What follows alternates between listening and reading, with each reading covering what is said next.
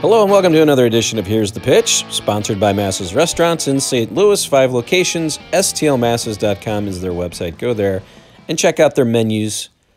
You can check out directions to the restaurants. Some of them you can go in and actually eat at. Hopefully in 2021 you'll be able to go in all of them. But stlmasses.com, thank you for being my sponsors. Thank you for staying open, and thank you for supporting restaurants during this tumultuous year. Hopefully 2021 is better.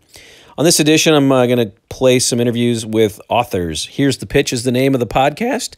We talk baseball, we meld them together, and that's what we do here.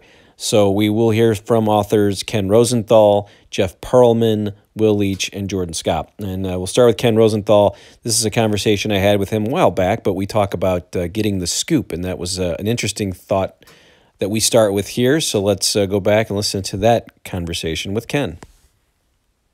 I'm curious about just your business and the way you work and the way you do have to scoop and kind of get these trade deals, and especially trade deadline time or winter meetings. Tell me the process that goes through with that. Are you is it 50-50? You're more friendly with the agents, the GMs? Who's giving you the most information? Is it a split? I mean, it seems like the agents obviously get you the numbers. Tell me a little bit about just getting the scoops and having great relationships, and then these guys wanting to tell you what they're doing. Joe Strauss would shoot down this question as well. And actually, Brad, all due respect, I'm being serious, and you're perfectly right to ask that question. I've been asked it before. A lot of people want to know, but I never talk about process. It's kind of my thing, and I do it a certain way. Not that it's rocket science or anything like that, but I talk to a zillion people. That's basically all I ever say. And a lot of times it's so interesting that if I break something, I'll give you an example. I just wrote a story about the Braves for The Athletic yesterday. It's about kind of some disruption in their front office and dysfunction and all that kind of thing. And everyone's trying to guess the sources. That's the game people play, and sometimes they're wrong, and oftentimes they're wrong. I mean, sometimes they're right, oftentimes they're wrong. So I just don't talk about it. It's kind of a private thing in my view, and I hope you understand. No, it's the magic. You're like David Blaine. I wouldn't say it's magic. It's work. No, but I will. I don't want to. By not talking about it, I don't want to give that impression. Well, no. It's simply work, and it's hard work, but it's not anything that mystical or anything like that. Well, it'd be like me asking John Mozeliak, all right, so what are you going to do next? I totally understand why you say that. But Strauss was funny because you mentioned Strauss, and everybody here knows Joe. And Joe would always, he'd even dig for me. I worked at Fox Sports Midwest for a long time, so sometimes I did have some information like, oh, they're going to retire Tony La Russa's number. Oh, David Freese is in trouble. Mm-hmm. And you would hear, he'd come over to me, and I'd kind of give him a little bit. I'm like, wait a minute, he's using me as a source. Get out of here, Strauss. Well, I'm sure you were a primary source, but right. Guys like Joe, guys like me, we get information from all kinds of places, and some of them would really surprise you. And if I ever write a book, Brad, and it probably won't happen until I'm about 90, maybe I'll talk about some of this stuff because I'm sure people would find it very interesting, but I certainly am not going to talk about it while I'm still doing it. I totally understand. I got a few more minutes with you, and I appreciate your time. So the Twitter scoreboard, is that sort of become what you guys look to? Is, basically it seems like any sports fan is looking for breaking news, and if you can be the guy to break the news, it sort of is a feather in your cap. Is that, and I know you guys are pretty friendly, it seems like, so yes. Bob Nightingale, just recently, today, you guys both kind of had the Mike Leake thing. Is that kind of how people in your business sort of just look at how you're doing your job? Is there a Twitter scoreboard? Not obviously, hey, it's 5-0, I'm leading, but you know what I mean. That's a fair question, and this one I can answer at greater length with greater detail. I don't look at it quite like that. Obviously, it's an important part of my job. The MLB Network in particular likes to have me as an information person who can get this kind of thing. The Athletic, I don't know that they necessarily saw me that way. They want my writing. And now some of my writing involves news type things. But to me, I do a lot of different things. Breaking news is one of them. And in some ways, not that important, considering that if I do break a story, everyone else is going to have it 2 minutes later. If it's a transaction, if it's a story about a team's dysfunction, like I just mentioned with the Braves, that's a little bit different. And actually, those are the kinds of stories now that I prefer to write, because you can't chase them, because it's a real, true, old-time exclusive, if you want to call it that. Now, exclusive lasts a few minutes. Now, I say that, and I've even talked with editors of different places, and they've said to me, this stuff, the transaction stuff, is useless. You guys shouldn't put so much energy in it. We want you to do this, etc. I understand that point of view, and I understand fans who say we don't care who's first. But to that, I counter, there are 900,000 people following me on Twitter. I don't think they're following me because I'm a great writer. I don't think they're following me because I'm on television. They're following me for information. So there's value in it somewhere, and I understand that value, and I understand that people look to me to do that. So it's a part of my job. I don't want it to be all of my job ever. I tell young people all the time, this is not what it's about. That is a product of everything else, of maintaining relationships, of being able to work sources, being able to write stories and communicate them effectively. That's just part of it. It's pretty cool. So MLB right now, I just looked a couple weeks ago just for fun, and I looked at their Twitter count, and then I looked at the NFL's Twitter count, and I looked at the NBA's, and those are off the charts, and MLB is distantly third. And I don't think that's, it's not a, doesn't say what's with the game, but they're really trying hard. We saw Players Weekend with the nicknames. Where do you think the MLB is right now? Are there issues? I know they're very big on wanting to promote stars. They're very big on obviously wanting to have ratings like the NFL, but to me, it just seems like this has always been a localized sport with, a Sunday game of the week where you kind of want to see what Trout's doing, but you don't have to watch his game. I remember when the Blue Jays were good in 89 and 90, they showed their games a lot here in St. Louis on Saturdays, and I knew who George Bell was, and I knew Jesse Barfield and Jimmy Key, but I didn't need to see them. It's always sort of seemed like it's localized. What are your thoughts on just where MLB is? Are they trying too hard? Do you think they're kind of doing the right thing? And what in 5 years, what's the issues? I wouldn't say they're trying too hard. It's important to try. You always want to build your audience, and that's important. Now, I agree with you that essentially it is a local sport. And by that, what we both mean is St. Louis Cardinal fans, they care about the Cardinals. They don't really care about the rest of the sport. There's no LeBron James type thing going on here where people just can't wait to watch the superstar play. It's a different sport. It's 162 games. The basis for revenue is largely local, be it attendance, local TV deals. So that, to me, is something that makes baseball unique. It's not a bad thing. And I know there's always a lot of talk. My friend Jason Stark has written extensively about this, the face of baseball. Who's the face of baseball? I don't look at it that way. Cardinal fans want to know who the face of the Cardinals is. Yeah, they don't care who the face of baseball is. Same in every other city. So that's a healthy thing. That's something that baseball shouldn't run from, but it does present some complications. The national TV deals maybe aren't going to be as big in some respects because it's not the same as the NFL, right? The NFL is certainly a national type thing every Sunday, etc. Now, not that the baseball TV deals are bad. They're very lucrative. But what they're trying to do is simply appeal more, I think, to younger people. And that is something that is a concern. All the numbers point to most fans being older, or at least a greater percentage of fans. And while there are plenty of young people who like baseball, you always want more because that's the future.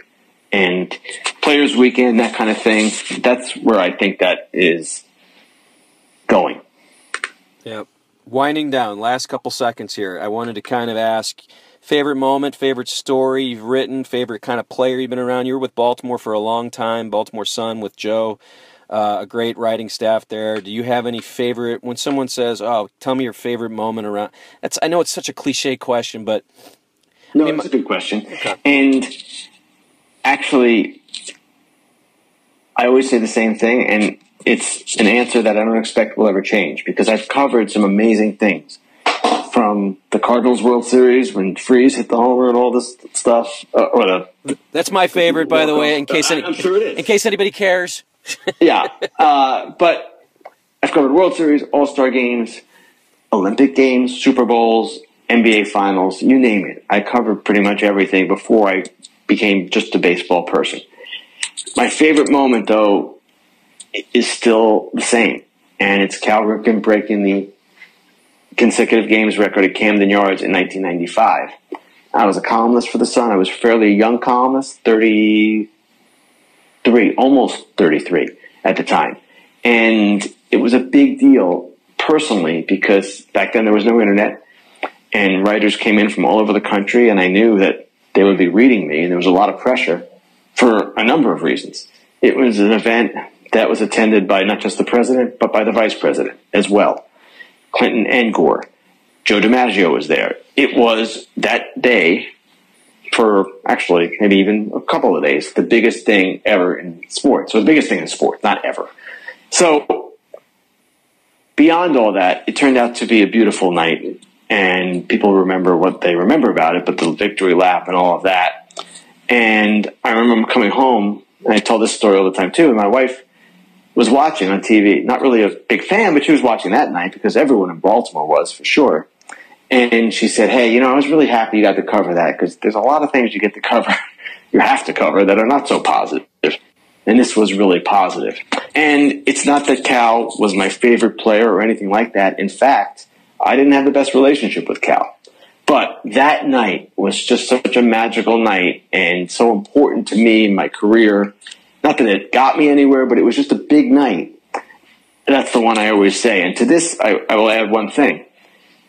A lot of times people say of the media, you guys write negative things because that's what sells papers. That phrase is not used as often anymore, but you've heard that over the years. Well, the best-selling newspaper in Baltimore Sun history is September 7th, 1995, the day after Ripken broke the record. And I don't believe we were making up negative things, as people often accuse us of doing, to sell papers in that particular edition. I have that one because I have family up there, and I have so much Cal Ripken stuff because they lived up there, and I was a huge baseball fan. They sent me all that stuff. Always enjoy talking to Ken Rosenthal. He's been good to me over the years. And quick story about Ken. This was a while back. I was with a good friend of mine, Mr. Tim Trokey. It was late at night, and we were having a conversation about the Hall of Fame.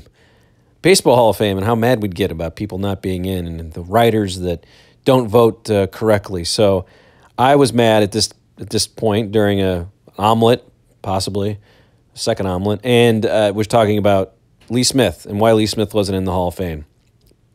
He was the all-time saves leader for a long time, and I was like, man, why is Lee Smith not in the Hall of Fame? We got into this whole argument. I said, let's text Ken Rosenthal and tell him he should vote for Lee Smith. So at 3 a.m, texted Ken, and he's like, will do. So Lee Smith is now in the Hall of Fame. I'm not sure if it's because of Ken, and I appreciate Ken for still contacting me back. After a drunk text, I have to say, I was drunk texting Ken Rosenthal. But I appreciate his time. The next author you're going to hear from here is Will Leitch, who is from the Midwest, close to St. Louis, Mattoon, Illinois. And I met his family, actually, before I met Will, and it was kind of fun. As I was traveling with the Cardinals, I met his dad and his mom on a plane ride out to San Francisco. Al Rabowski was with us, and Al got to hear from Will Leitch's dad for a 3.5-hour flight. I think Al was totally enjoying that. But anyway, I met Will after that and was always interested in the start of Deadspin and how he did that. And then we delve into Cardinal fandom here. We'll hear that in a second. But also want to remind you to go to YouTube and check out my podcast on YouTube because I put most of these up in video form at YouTube. And you can see that in the description. Subscribe, and it's very easy. If you don't want to subscribe, you can just search ST Weekly. Sports Talk Weekly, former show I used to do way back in the day. That's the name of the YouTube channel, so go there, subscribe. I put up video podcast interviews first there, and then I put them over here on the podcast version. So hopefully you're there and you subscribed and we're watching all of the stuff I've been doing of late. Been interviewing former Howard Stern cast members and associates and guests of that show. I've interviewed some WWE stars. I do a lot. Here's the Pitch is not just baseball. It's people who have books or are pitching things.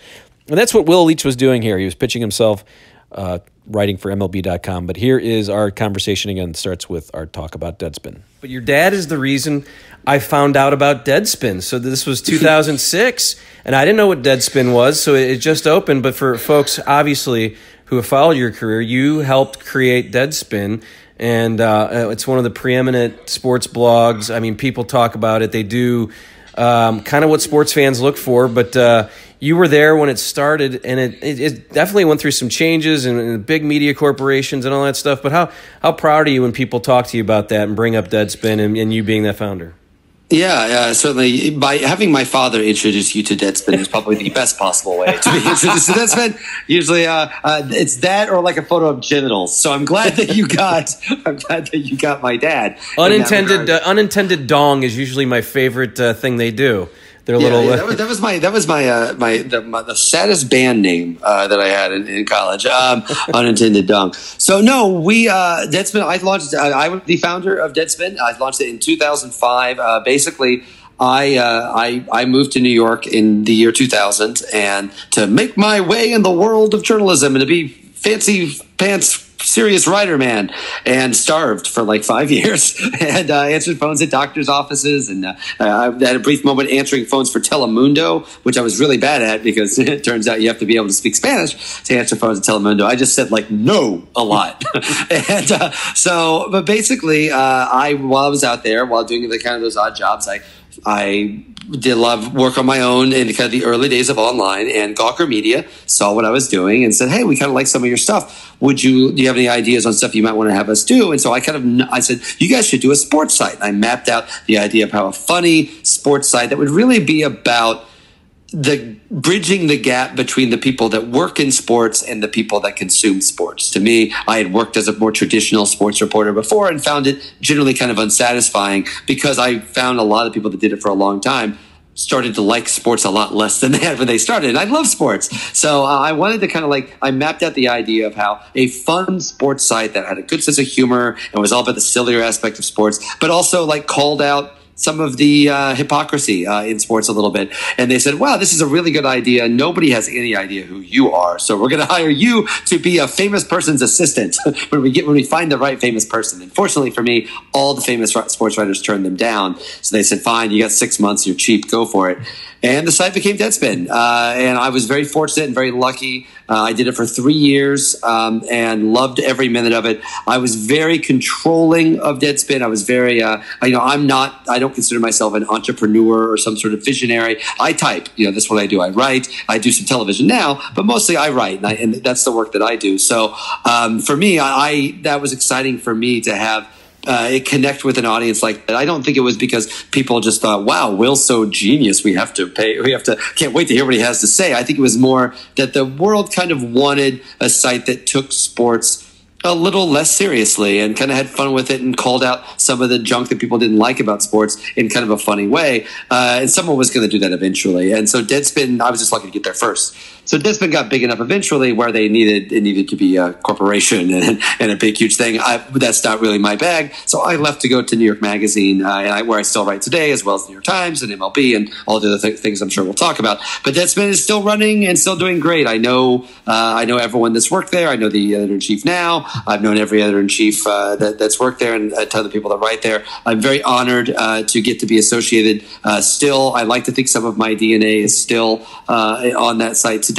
And I'm everything that they do, I'll put it this way. If the person that took over Deadspin for me had run it into the ground, no one would care that I founded Deadspin. They'd be like, oh, that's right, you founded that one site that I can't remember the name of because it fell apart. So I feel like I'm always kind of living off the largesse of all the people that came after me. So thank you, AJ Delorio, Tommy Craggs, Tim Marchman, and Megan Greenwell for making Deadspin really big. So I continue to get to have some of the spoils from it. Yeah, and we had this conversation before, but I think it'd be fun to get your take on it for other people to hear. I think I asked you one time, do you like...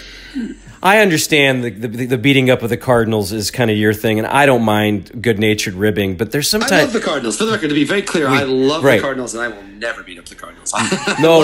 And I do too. Yes, that happened after me. All the Deadspin Cardinals fighting happened after. And that's fine. When a team's winning, that's what's going to happen. You don't see them beating them up now. But I think what I asked you was like, man, I love Deadspin. I still check it out every once in a while. Not as much as I used to, because I just felt like it was just getting really mean to everybody. To, hey, this is why your team sucks, or here's bad. And I asked you if you found it to maybe kind of skewing that way, and I thought you said no.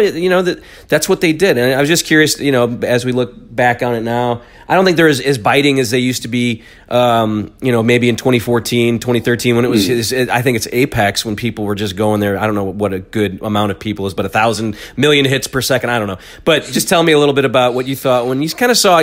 I know the Cardinal thing was kind of a shot at you, and again, the Cardinals were good, so you're going to take shots at the teams that are good. But what did you think about kind of the negativity they were kind of spewing? Because it felt like every article was like, your team sucks and Belichick's an idiot. I think that a lot of that came from Drew Magary, who is still on the site and probably the most popular writer. Even back in back after I left, soon after I left, he was the most popular guy there. He's been there a long time, and he started this series called "Why Your Team Sucks." And the point of the series was not to say your team sucks and you're a terrible person. It was meant as like a satirical, fun way to make fun of a team, because that's what we do in sports, right? We totally make fun of teams that aren't ours. That's like I have if you want to hear a million Cubs insults, trust me, I got them. Because I don't like the Cubs. So that's part of the fun of sports, right? But sports are also very territorial. So when you say something about someone else's team, it feels a lot worse when it's said back to you. And particularly because I would argue that Cardinals fans, we think of ourselves as the good guys. And I'm not saying we're not. I just think that for example, a Yankees fan, no Yankees fan thinks that their team are the good guys. Will, I'm going to stop you. I'm going to let you go on, but we're going to get in. They're good and they like their team. We're going to get into this. Cardinal fans, we'll get into it. All right. Okay. To be fair, I'm not saying that every Cardinals fan thinks every move that Mike Matheny and John Mozeliak is great.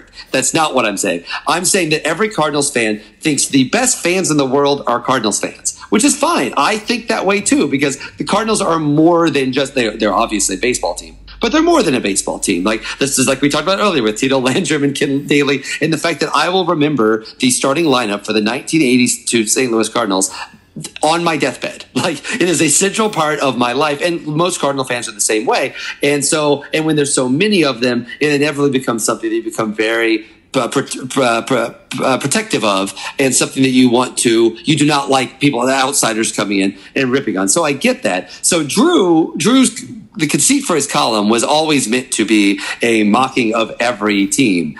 But the difference was he was a little meaner when he did the Cardinals one because it was me. And he loves to keep fun of me because we're friends. But what happened was Cardinal fans, because we're not used to being criticized like that, and we're not used to having that sort of exposure, we think of ourselves as, hey, we love the Cardinals, yay! And I think the outpouring of the number of people that were angry and took the column so dead seriously took Drew aback. And what happens when you're Drew and you're Deadspin is to be like, wait, you guys are so upset about this. We, of course, have to keep doing this now. And that's really kind of how that got started. And you're right. I think it is very telling that as the Cardinals have not made the playoffs the last couple of years and have not been as high profile, there haven't been as many posts ripping on the Cardinals. So I do think there is something to the success that the Cardinals had. But I also think there is, he did a column like that about the Arizona Cardinals, my favorite football team. And that was just as mean, if not meaner, than the St. Louis Cardinals piece to me and the fans of that team. But nobody cared because there aren't very many Arizona Cardinals fans, and they're not all that sensitive about their team. We Cardinal fans deeply care about our team and have a lot of our identity wrapped up in our fandom. And therefore, we took it personally in a way that, frankly, kind of compounded the problem a little bit. They were counting off losses each time. By the way, the Cardinals lost. I remember. It was fun. Now, this is the other conversation we had. We had a long talk one day, me, you, and your dad. But this was the one that I think we argued until you said, all right, I got to get inside of the ball game. But it's about Cardinal fans. And I know we are probably the same. I mean, I die hard with this team. I really want them to win. And I've lived this thing. It's religion to me. I go on and on and on about how much this really is part of my fabric. I was put here for a reason to live in St. Louis and be a Cardinal fan. But that being said, I had to work the winter warm-up for 15 straight years, and you just see the Cardinal fan, and it's not really there. It's more at the ball game. They take pride in being called best fan in baseball, and they overdo it, and they pat themselves on the back by, it just, to me, it gets overboard when you start believing your own hype. Yes, we're very smart, and yes, we grow up on this stuff, and it is like an Alabama football. Like, we do know everything about, Jordan Hicks before he came up, but I always get this bad feeling about Cardinal fan being way too into themselves. I just enjoy the game. I don't need everyone to know that, I'm a Cardinal fan, and I call it elitist. Sometimes I get called an elitist because I know things about the Cardinals. And the friend of mine was like, "You're a baseball elitist." I said, "I just know things. I've studied. This is what I do." But my point was, Cardinal fans sometimes take themselves too seriously with the best fans in baseball moniker. And I think you went back at me and said you should. So I was just curious, your thought on that. Yeah, well, first off, like, anytime you work in media, you're going to see things on a massive. Like, listen, if I saw the responses to my work all the time as a cross section of humanity, I would be very down about humanity across the board. I think when you work in media, I always have felt like part of the job when you work in media is almost to be like a stress valve for America, like the way that like a coach yells at a ref. Like, your job when you work in media is people they get very upset and passionate about things, and they yell at you about them. And so I've always kind of felt like part of my job is to just take it. Like, part of my job is just accept that, like, they're mad at something else other than me, but I'll take it. I'll accept it as is. But I'll say that when it comes to the Cardinals, I think that, like, listen, I remember 1995 as a Cardinals fan, when there were no cocky Cardinals fans in 1995. Like, no one was like, "Wow, we are truly the greatest fans in baseball." Well, I had a Mike Morgan jersey, I will say. Yeah. No, I love it. Listen, yeah, exactly. Well, if you were a Mike Morgan fan, you could have like 18 different jerseys because he played for 18 different teams. Sure. But like being, with the Cardinals, one of the reasons the Cardinals seem like they're really proud of them. Cardinal fans seem like they're really proud of themselves, and sometimes even a little spoiled, is because they have been. This team has been relevant and good for more than 22 years now, and has given its fans. I mean, I've always joked that 2011. It's almost hard for me to get upset about anything anymore because 2011 is just the absolute pinnacle of what I think a fan experience can possibly be. It's our 1964. I remember my dad always bringing up 1964. I'm the same way. We're never going to see 2011 again. So I'm the same way. Whatever else happens is gravy. Yeah, and so I think because there's been so much success, I think there's an expectation and there's an entitlement involved. And also because there's been so much success, it is tied even more into our identity. And I think don't think of it as like we really truly believe that every other fan in baseball is not as good as we are. It's not that. I don't think that people have actually sat down and made like a calculation and said, "Yep, there are not enough people at that Red Sox game today. We're better fans than they are." It's not that. It is just like, listen, a lot of Cardinal, like, you know how this is. You've been in larger states. I lived in New York for 13 years. There is this unquestioned sense of when you live out, like, I worked in New York. Everybody in New York thinks the only city that matters is New York. Just like in Los Angeles, everybody thinks the only city that matters is Los Angeles. And when you're not in the middle there, when you're not in one of those places, you take the things that are important to you and you hang on to them very tightly. And Cardinal baseball is something that people take very emotionally and very personally, sometimes to a fault. But I will say that, like, I think, for the record, I think what a lot of our discussion, if memory serves, was me claiming, probably erroneously, that I don't think a lot of Cardinal fans are walking around going, "Hello, I'm the best fan in the world. I'm the best fan in baseball. Everyone else is great." I don't think there's explicitly saying that. Do I think that they consider themselves, their fandom, more special than other teams' fandom? Yeah, I do. And I think it's probably a little worse with the Cardinals than maybe some other teams. But every team thinks their fandom. Everybody thinks their fandom is better than everyone else's fandom because it's theirs. And I think part of the Cardinals' problem is, you have a ton of Cardinals fans. Like, there's a lot of them. And I say this is a problem. I'm not even sure it is a problem. But with the issue that we're talking about, one is that there's a ton of Cardinals fans. But another issue is that for a lot of Cardinals fans, like, this is a nightly activity. It was very frustrating for me to see, particularly when some of the uglier stuff was going on with the Cardinals, and there's that ugliness outside Busch Stadium, and this idea of and people were calling Adam Wainwright like some sort of enforcer of baseball's unwritten rules or something. Which, if you've watched Adam Wainwright play, is absolutely not what Adam Wainwright is at all. And what's frustrating for me is when you see something every day, and there's not a moment the Cardinals are playing where I'm not either watching or fully aware of what the exact score is at any moment. It is a daily part of my life, just like it is for a lot of Cardinals fans. And because of that, when other people come from the outside and have all sorts of thoughts and all sorts of judgments that they have when they're not there every day, I think you react strongly. And because the Cardinals are not the Yankees, where turn on SportsCenter or turn on MLB Network, they're talking about the Yankees, whether they're good or not. The Cardinals feel like this thing is ours, and sometimes it's irrational, and sometimes it's wrong, and sometimes it's obnoxious, and that's absolutely true. But I also think it comes from a place of passion. I would much rather have this situation than have apathy. And in 1995 and 1994, during those dark eras of Joe Torre, I don't even know whatever happened to that guy. He was such a bad manager. Those days of Joe Torre, it was really dark, and nobody cared about this team, and they were up for sale, and maybe they were going to move to East St. Louis. Like, I remember dark times of Cardinal baseball. So if the worst thing I have to deal with is the Cardinals' success making everybody think the Cardinals fans are obnoxious and conceited, I can handle that because I remember when they were bad. Yeah, and I think to wrap up on this point, I understand a standing ovation for Willie McGee every time you see him, or Jose Oquendo, or even So Taguchi. But when Abraham Nunez comes up and everyone, hey, let's get up and clap for Abraham Nunez. What's wrong with that? Honestly, what's wrong with that? What bothers you about it? Because those should be saved for Willie McGee and Mark McGwire. It shouldn't be everybody that has put on. McGee is there as opposed to Abraham Nunez. Clearly it's different. Everyone puts on a uniform, gets to come back, and gets a standing ovation. I don't like it. Oh no! Heaven forbid we actually value these people that we watch every day in our lives. But see, that's okay, right? This was the argument we had. This is where exactly. So that's where we go. But that's what I was saying about just the whole card. I'm sorry, I got to get in the stadium. Hey, thanks, Brad. I got to go. I think that's how it ended last time. Always enjoy my time talking to Will Leitch. And again, you can read him at MLB.com and many other places. Go to his Twitter handle and just figure out what all he's writing about now. Always proud of Will Leitch, hometown boy. Next author I want to talk about is Jeff Pearlman. Jeff is a great writer. He used to write for Sports Illustrated. And he wrote a book about the 1986 Mets, and I have a soft spot in my heart for that team. I was a Cardinal fan, but boy, did I enjoy the 1986 Mets. And he's written about the Dallas Cowboys and Barry Bonds and Roger Clemens.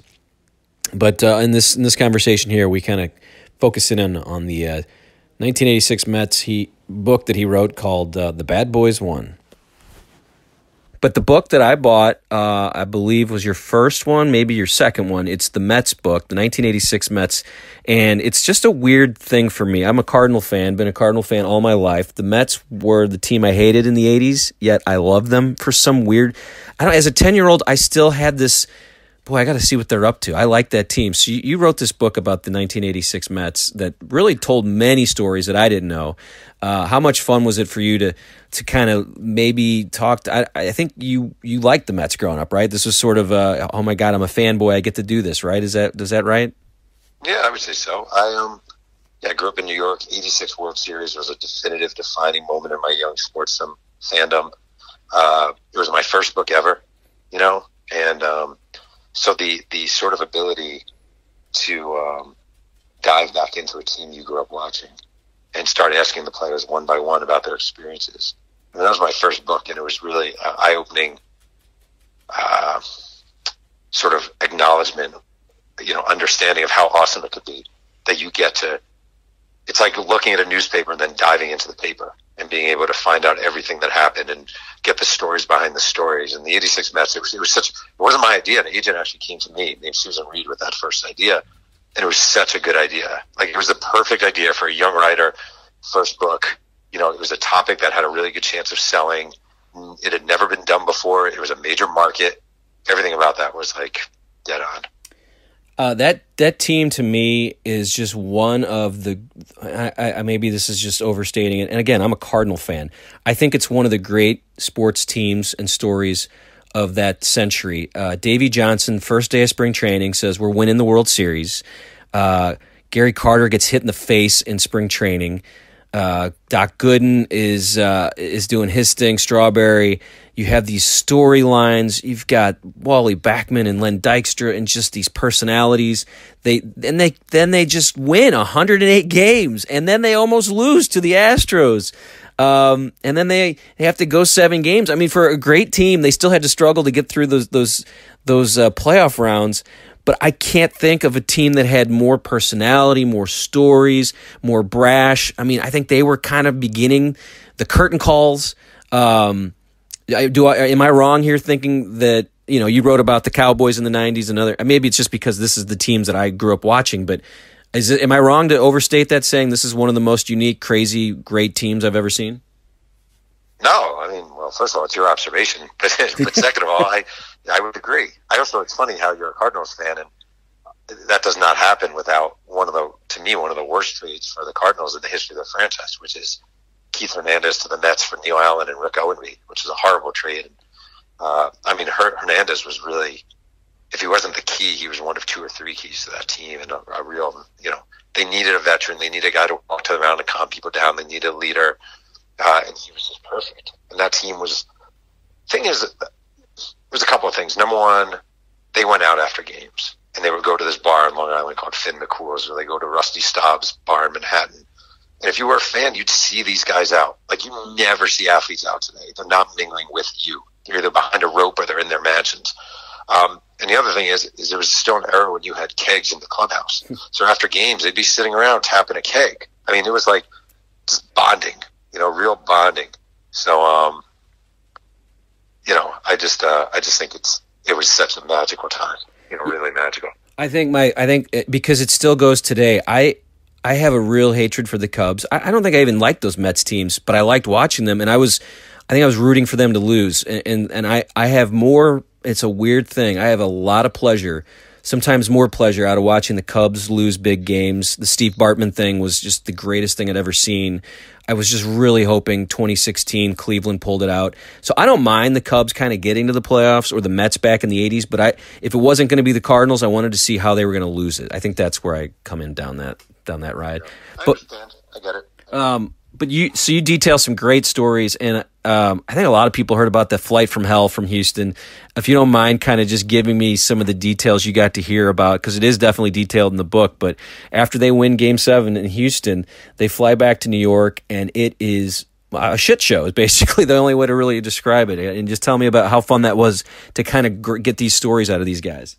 Well, first of all, just to be totally honest, I wrote that book in 2003, so you're talking about 15 years from me, so I can't promise great, but the thing I remember the most, so basically they beat the Astros to go to the World Series, and Frank Cashen, the general manager, the late Frank Cashen, never allowed wives to fly with the team, but he allowed them to fly in this flight back, and the alcohol was flowing, the drugs were flowing, there's a huge food fight on the plane. Ron Darling, the pitcher, and now the Mets announcer, he's giving this very sort of vivid and kind of nasty image of the wives who couldn't handle their alcohol vomiting on their patent leather outfits, and seats being pushed back and someone snorting coke in the bathroom and the door flying open. It was just this wild, crazy thing. And a couple of days later, Davey Johnson, Frank Cashen was livid how much damage was done to the plane, and the airline gave him a bill. I don't remember what it was for, $50,000 or whatever, for the damage done to the plane. And Davey Johnson stood before his team and he said, guys, this is really embarrassing. We should all be ashamed of ourselves. And the Mets want us to all pay for this. And then he tears up the bill and he says, but you know what? To hell with them. We're about to win them a World Series so they can pay this, blah, blah, blah. And everyone goes crazy. So it's great. I love that stuff. Really appreciate Jeff Pearlman's time, a great writer, and many, many good books out there. Again, he's on Twitter, so you can look him up and check out those books on Amazon. So this is my author's edition of Here's the Pitch, baseball authors, people that write about baseball, and it's always fun talking about baseball. And now I welcome in author Jordan Schaap, who's written a book Foul Ball Safety Now, and it is about the safety of fans and going to the ballpark in 2021, hopefully, and beyond. But Jordan, welcome, and thank you for joining me. And just tell us a little bit about your book and how you've gotten involved with fan safety. Oh, thanks, Brad. Great to be here. The book is a work in progress, but it's coming to conclusion, so I'm excited about the book release very soon. Book editor is going through it, and hopefully before spring training, the book will be out for all to see.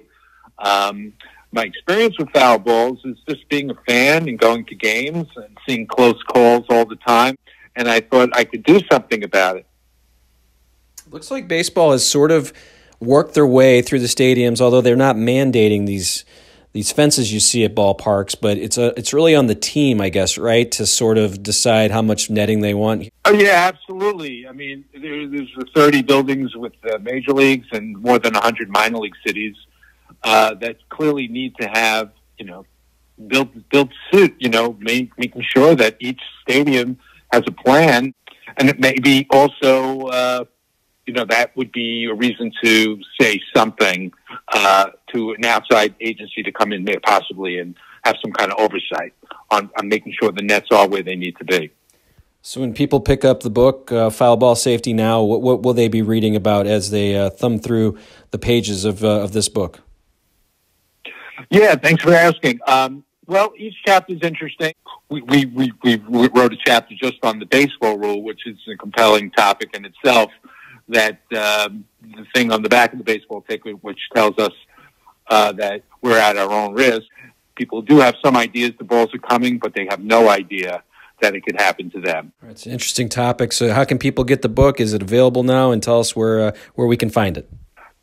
I appreciate it. Thank you. You can go to foulballsafetynow.com, and I think all the information is there if you want a copy or if you want to sign up to be notified when the book is released. But Foul Ball Safety Now. Love to hear your thoughts anytime. And this was great. A big thank you to all the authors who joined me here today on Here's the Pitch. And that will do it for today's podcast. Hopefully you enjoyed it. More podcasts coming in 2021, baseball related, entertainment related. They're going to be just all over the place in 2021, but I can't wait. And again, always go to YouTube. Check those out on YouTube. I do video podcasts over there. ST Weekly is my channel on YouTube. Thanks for listening. We'll see you next time.